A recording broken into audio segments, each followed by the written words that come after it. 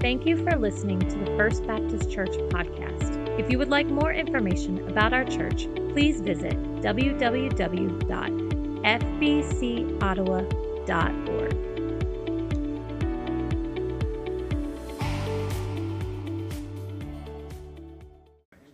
Yes, Pastor Warren, though any piece of Scripture with that many place names and that many pronunciations to try to master, we must give to a fellow clergy person. Yes. However, I've given a tip many times to people. Anytime you're reading Scripture in a public setting and you run across all those kinds of place names, just read it confidently. Nobody's going to know whether you got it right or not. Right? I mean, who's going to know? As long as you're confident, just roll right on with it. Well, this morning, we're at the day of Pentecost, and you might say, we're just going to roll right on with it. Or, as I remember Corky Price in the service from Friday, and one of his euphemisms, onto it. Just onto it. So we are onto it this morning, the 50th day after Easter. We've been celebrating the season of Easter 7 Sundays, and now we come to Pentecost, the gift of the Holy Spirit, rooted in really all of Scripture. We read earlier from Genesis 11, 1 through 9, in the Tower of Babel, and the scrambling of the people seeking to build a tower so that they didn't need God. God says, slow down here. You're gonna need an interpreter. You're gonna need holy presence in your lives if you think you can build a tower so you can do without me. I mean, not that humanity here thousands of years later would ever try to construct a life in which we could try to do without God. I mean, of course, we've never had seasons in our lives where we tried to say, God, let me leave you behind, or we've tried to construct a life built on towers of independence or self-reliance or finances or prestige or job or reputation or people liking us or things we do well or talent. We would never do such a thing, right? We would never, of course, do such a thing, try to build a life that leaves God behind. But know that when we seek to build a life that leaves God behind, at some point, well, you might say that'll come home to roost. At some point, we find we're empty. At some point, we find we are spiritless. Our soul is dried up. We find that we need the presence of God. As we celebrate and acknowledge this day of Pentecost, I'm reminded of the statement by theologian Karl Rahner that you may hear from me frequently, and that is, if the Christian of the future is to be anything at all, the Christian of the future will be a mystic. The Christian of the future will be a mystic if he's going to be anything at all. Now, what in the world does that mean? Well, that means the Christian of the future is going to be someone who believes that there is experience of God. That there is, whether it's in stillness and quiet or praise or some kind of experience, that there's an acknowledgement of experience with God. Like, it's not just what we learn in our head. It's not just in the liturgies we use or the beliefs we have or the doctrine to which we hold dear, not to diminish any of those things, but rooted in there's been a divine encounter. Somewhere along the way in this life, I've experienced God. And we look back and we see the signpost and the marks of, I wonder, that was God with me, wasn't it? That was God directing my path. That was God saving, God turning, God teaching, God showing, God informing, God filling, God increased that joy, God decreased that burden. God got me through that storm. Experiences with God. One of the favorite classes I ever had in seminary was taught by, I believe, a saint of God, Dr. Glenn Henson. He taught church history, but I think his real special class was classics of Christian devotion and the mystics, Saint Julian of Norwich and Saint Teresa of Avila and Saint John of the Cross. I mean, those who had these mystical encounters, those things you can't explain. I believe that if we take a moment, we've all had some encounters we can't quite explain. Can't quite explain. It might be driving down the road in the car. It might be a memory that flashes, a feeling that comes, something that overflows, or it may be a looking back and saying, I don't know how I made it through that time in my life, but God. We may be here this morning saying, I'm seeking those experiences. I'm seeking to discover, but experience with God. And one of the things that I find so profound and essential and important about church life, not just in one church, but the church. Every church, every denomination, every expression of following Jesus is seeking to find some way to say we've had an experience with God. This is the theme you'll hear from me over and over again as well, because in our times of division, in our times of being scattered, even as Jesus-following, church-going people, aren't we all trying to give expression to the same thing? Some the Pentecostals, it's the day of Pentecost. Some it's with raised hands and shouting songs and loud noises and experiential worship. For some it's, how do I express my experience with God in the building in which we worship? We are blessed with having that kind of space. Some are, how do I express my experience with God in my devotion to disciplines of Bible reading and Bible study or memorizing Scripture? How do I express my devotion to God and how closely I keep certain beliefs? Some try to express their experience through what they might call orthodoxy and build maybe a fence around it, but that's a discussion for another day. Because the Spirit's always freeing us. The Spirit's always crossing over boundaries. The Spirit's always getting us beyond and encountering God in the here and now and having an experience with God. Well, in the story that was read from the book of Acts, they had an experience that Peter then stood up and began to interpret the experience they had through the story of God. They had an experience. Tongues of fire, people, what an experience. There's people from everywhere, from all over the known world, from all kinds of different languages, and there's tongues of fire, and they're beginning to understand what is being said in their own language. They had an experience that they couldn't explain. We don't need to get caught up in, at least not today, literally trying to figure out what happened on the day of Pentecost, except they understood what they shouldn't have been able to understand. There was a translator. There was a divine event that allowed them to hear in their own language. Have you ever gone to an event where there's an interpreter and maybe you've got headphones and somebody's speaking in a different language and you're hearing your own language in the headphones? You know what I'm talking about? Anybody had that experience? Or can at least imagine it? And so somebody's speaking on stage and you would have no idea what they're saying, but there's somebody interpreting that and speaking it, and so you're hearing in your own language. Well, they didn't need technology on the day of Pentecost. It was the Holy Spirit. Now, I would certainly suggest that in our world today, we need some Holy Spirit interpretation. We have a hard time understanding one another. Wouldn't you say that? We have a hard time understanding one another, and it seems like even those who speak English, and tragically, even sometimes those who speak Jesus, we have a hard time understanding one another. Come, Holy Spirit. Come, Holy Spirit. Help us to hear and understand one another as speaking the same language. So they're together all in one room. They have an experience, and Peter begins to interpret the experience through the story, and he begins to tell the story of God. And you can think of Tower of Babel, you can think of Call of Abraham, you can think of all kinds of things, even the story of Moses.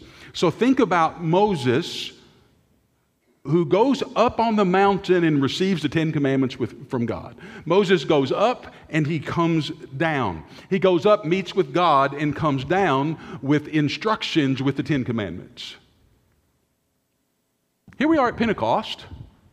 Jesus has been crucified and laid in the ground. He's been raised on the third day, and he ascended into heaven. But at Pentecost, Jesus, who has ascended, is sending. His presence is the Holy Spirit now coming down. So at Pentecost, we have Moses going up the mountain and coming back down in a whole new way. It's not laws and commandments, but rather the very presence of God that will write the way of God on our hearts, and that will be able to speak over the valley of dry bones, Ezekiel 37, of our existence. Son of man, what do you see? What do you see? And it's the Holy Spirit that allows us to see something other than the devastation of our world and the brokenheartedness of circumstances or even the depression of our own situation. What do you see? What do you see? Through the Holy Spirit, we see possibility. Through the Holy Spirit, we see dead bones that can come to life again. Through the Holy Spirit, Jesus, who has ascended and come down, is allowing us to see hope and possibility in everything. And that's not just a pep talk. That is the gift of the Holy Spirit reality being acknowledged. Like it's not just a changing of our mind, but it's a changing of our receiving so that our minds can be changed. The Holy Spirit is the one who changes our minds. In the gospel reading, Jesus speaks of the Holy Spirit coming who will guide us into truth. The Holy Spirit coming who will be the comforter, the counselor, the advocate. It's really, if you want to have a picture, read the Gospels and the stories of Jesus and how He healed and loved and forgave and taught and came alongside, and picture yourself there. And the Holy Spirit is that person really of Jesus in spiritual form walking with us today. Guiding, interpreting, teaching, counseling. Anybody ever need a little guiding? A little counsel? A little comfort? A little reassurance? A little, I'm not going to leave you or forsake you. I'll be with you always, even to the end of the age. And here comes the Holy Spirit. I titled the message this morning, When the Wind Blows. Of course, you likely know that breath, the ruach, the Hebrew word for God's breath or wind, that sounds like, just sounds like breathing. Or when the wind blows, when God breathes. When the wind blows, when God breathes. So when God breathes, as we see at the day of Pentecost, people who are divided come together. People who don't understand one another can suddenly understand one another. When God breathes, things change. When God breathes, minds change, hearts are open. When God breathes, divisions seem to be overcome. When God breathes, people come to know who God is. When God breathes, people understand the story that God has been telling all along as retold and lived out and embodied and activated through the life of Jesus and then carried on by His followers by the power of the Holy Spirit. When God breathes, it's like a revival. It's Pentecost. Today, at least, we have to acknowledge we're all a bit Pentecostal. Well, and I don't know about you, but in Baptist circles that I've been in much of my life, you know, there's always this little kind of this deal with Pentecostals, you know. Oh man, they were just so emotional and I don't know about all that, and I don't know about all that jumping and shouting, and what in the world is that speaking in tongues stuff? And you know, I mean, there's always this suspicion, and yet, did you hear when the book of Acts story was read of Pentecost that they thought they were crazy, they were filled with new wine? We need to be careful about thinking that other Christians are crazy. That happened at Pentecost. And those who thought they were crazy or filled with new wine were on the wrong side of the story. I'm just saying.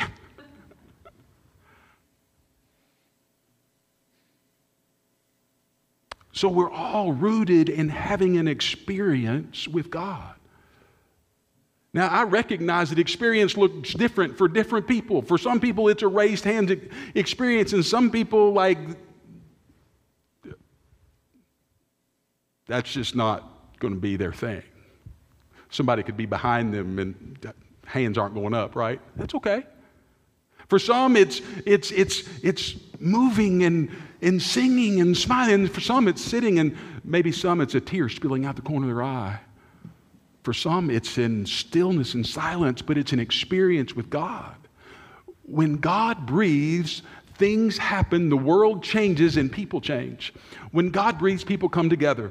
When I think of the day of Pentecost, I can't help but be reminded of the Azusa Street Revival. I don't know how many of you are familiar with the Azusa Street Revival, 1906, I believe, 1905, 1906.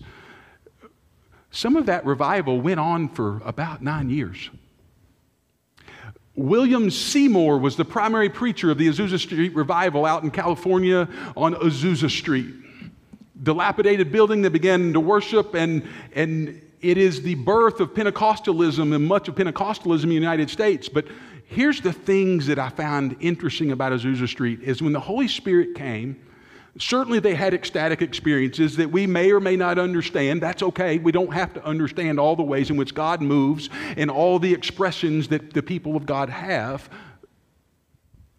But here's what's striking. An African-American, one-eyed preacher was the primary preacher of the Azusa Street Revival. Women were affirmed as speakers and preachers in and through the Azusa Street Revival. Women were built up, and so people from other races and Asian and all people came together. So they came together around having an experience with God. I have come to believe that we can come together around an experience with God. But as soon as we try to put certain absolute parameters on what you have to think, it's hard to stay together. Oh, it's good to have conversation about it. I think this way, I think this way, this is how I see Scripture. It's good to have conversation. It's becomes something different when we insist our way is the only way, doesn't it? It becomes something different.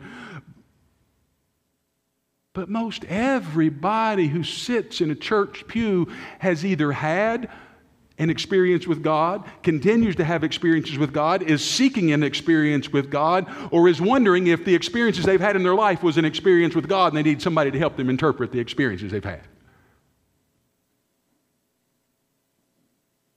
We can sit around and talk about that, and all of a sudden you can be red, brown, yellow, black, white, rich, poor, young, old. You can be anything, and having a conversation about experiences with God, experiences with the divine, when we felt our heart strangely warmed.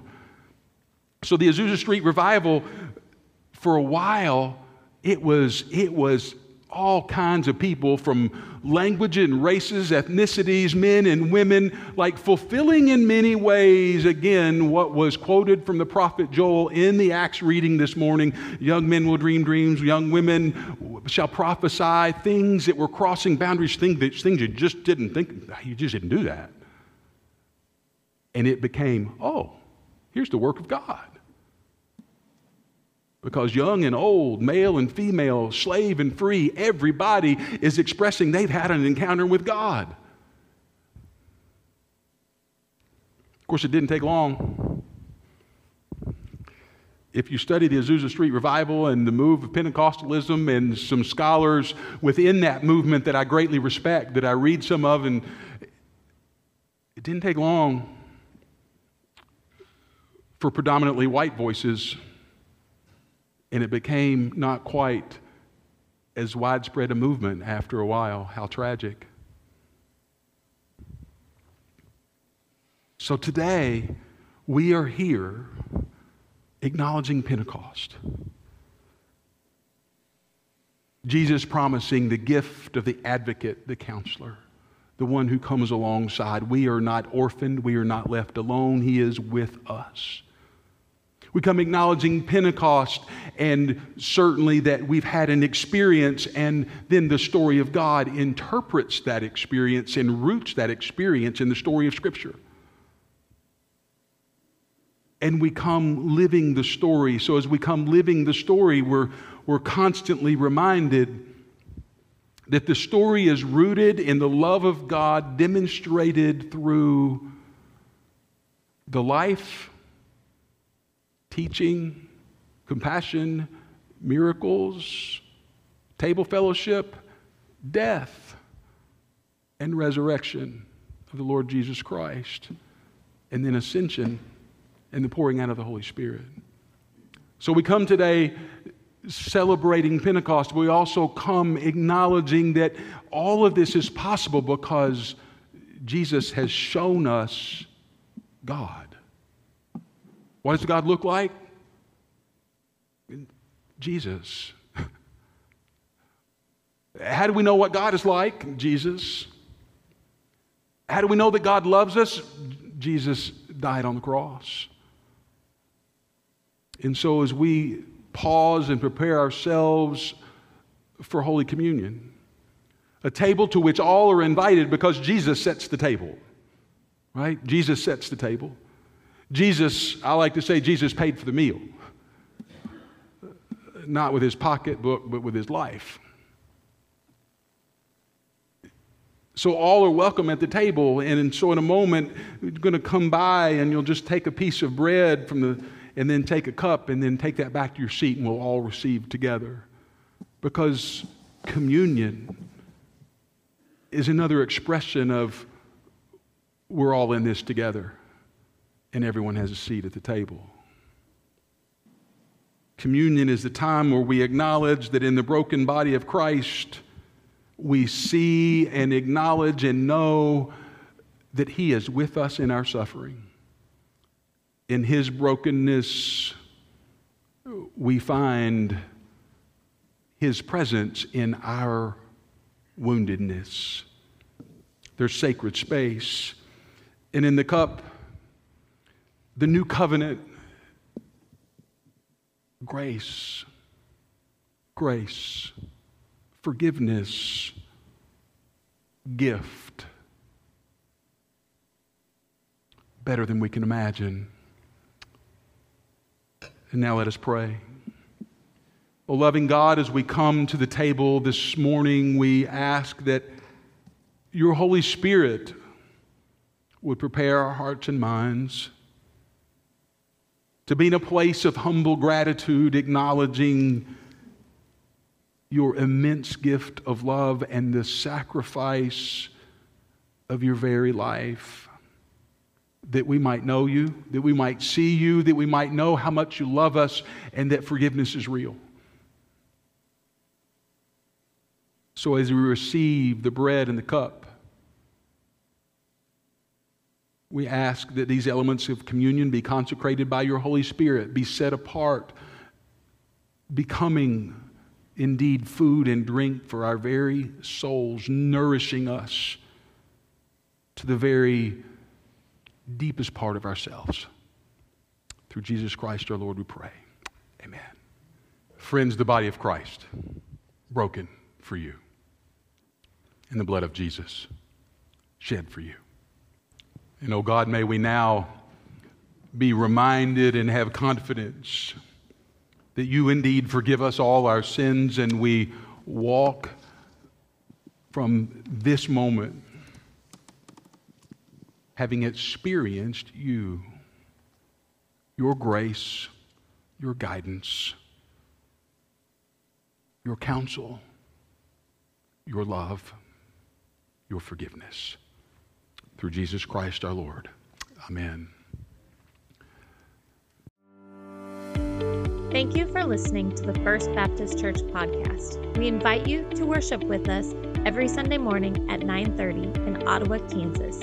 You can find more information about our church at www.fbcottawa.org.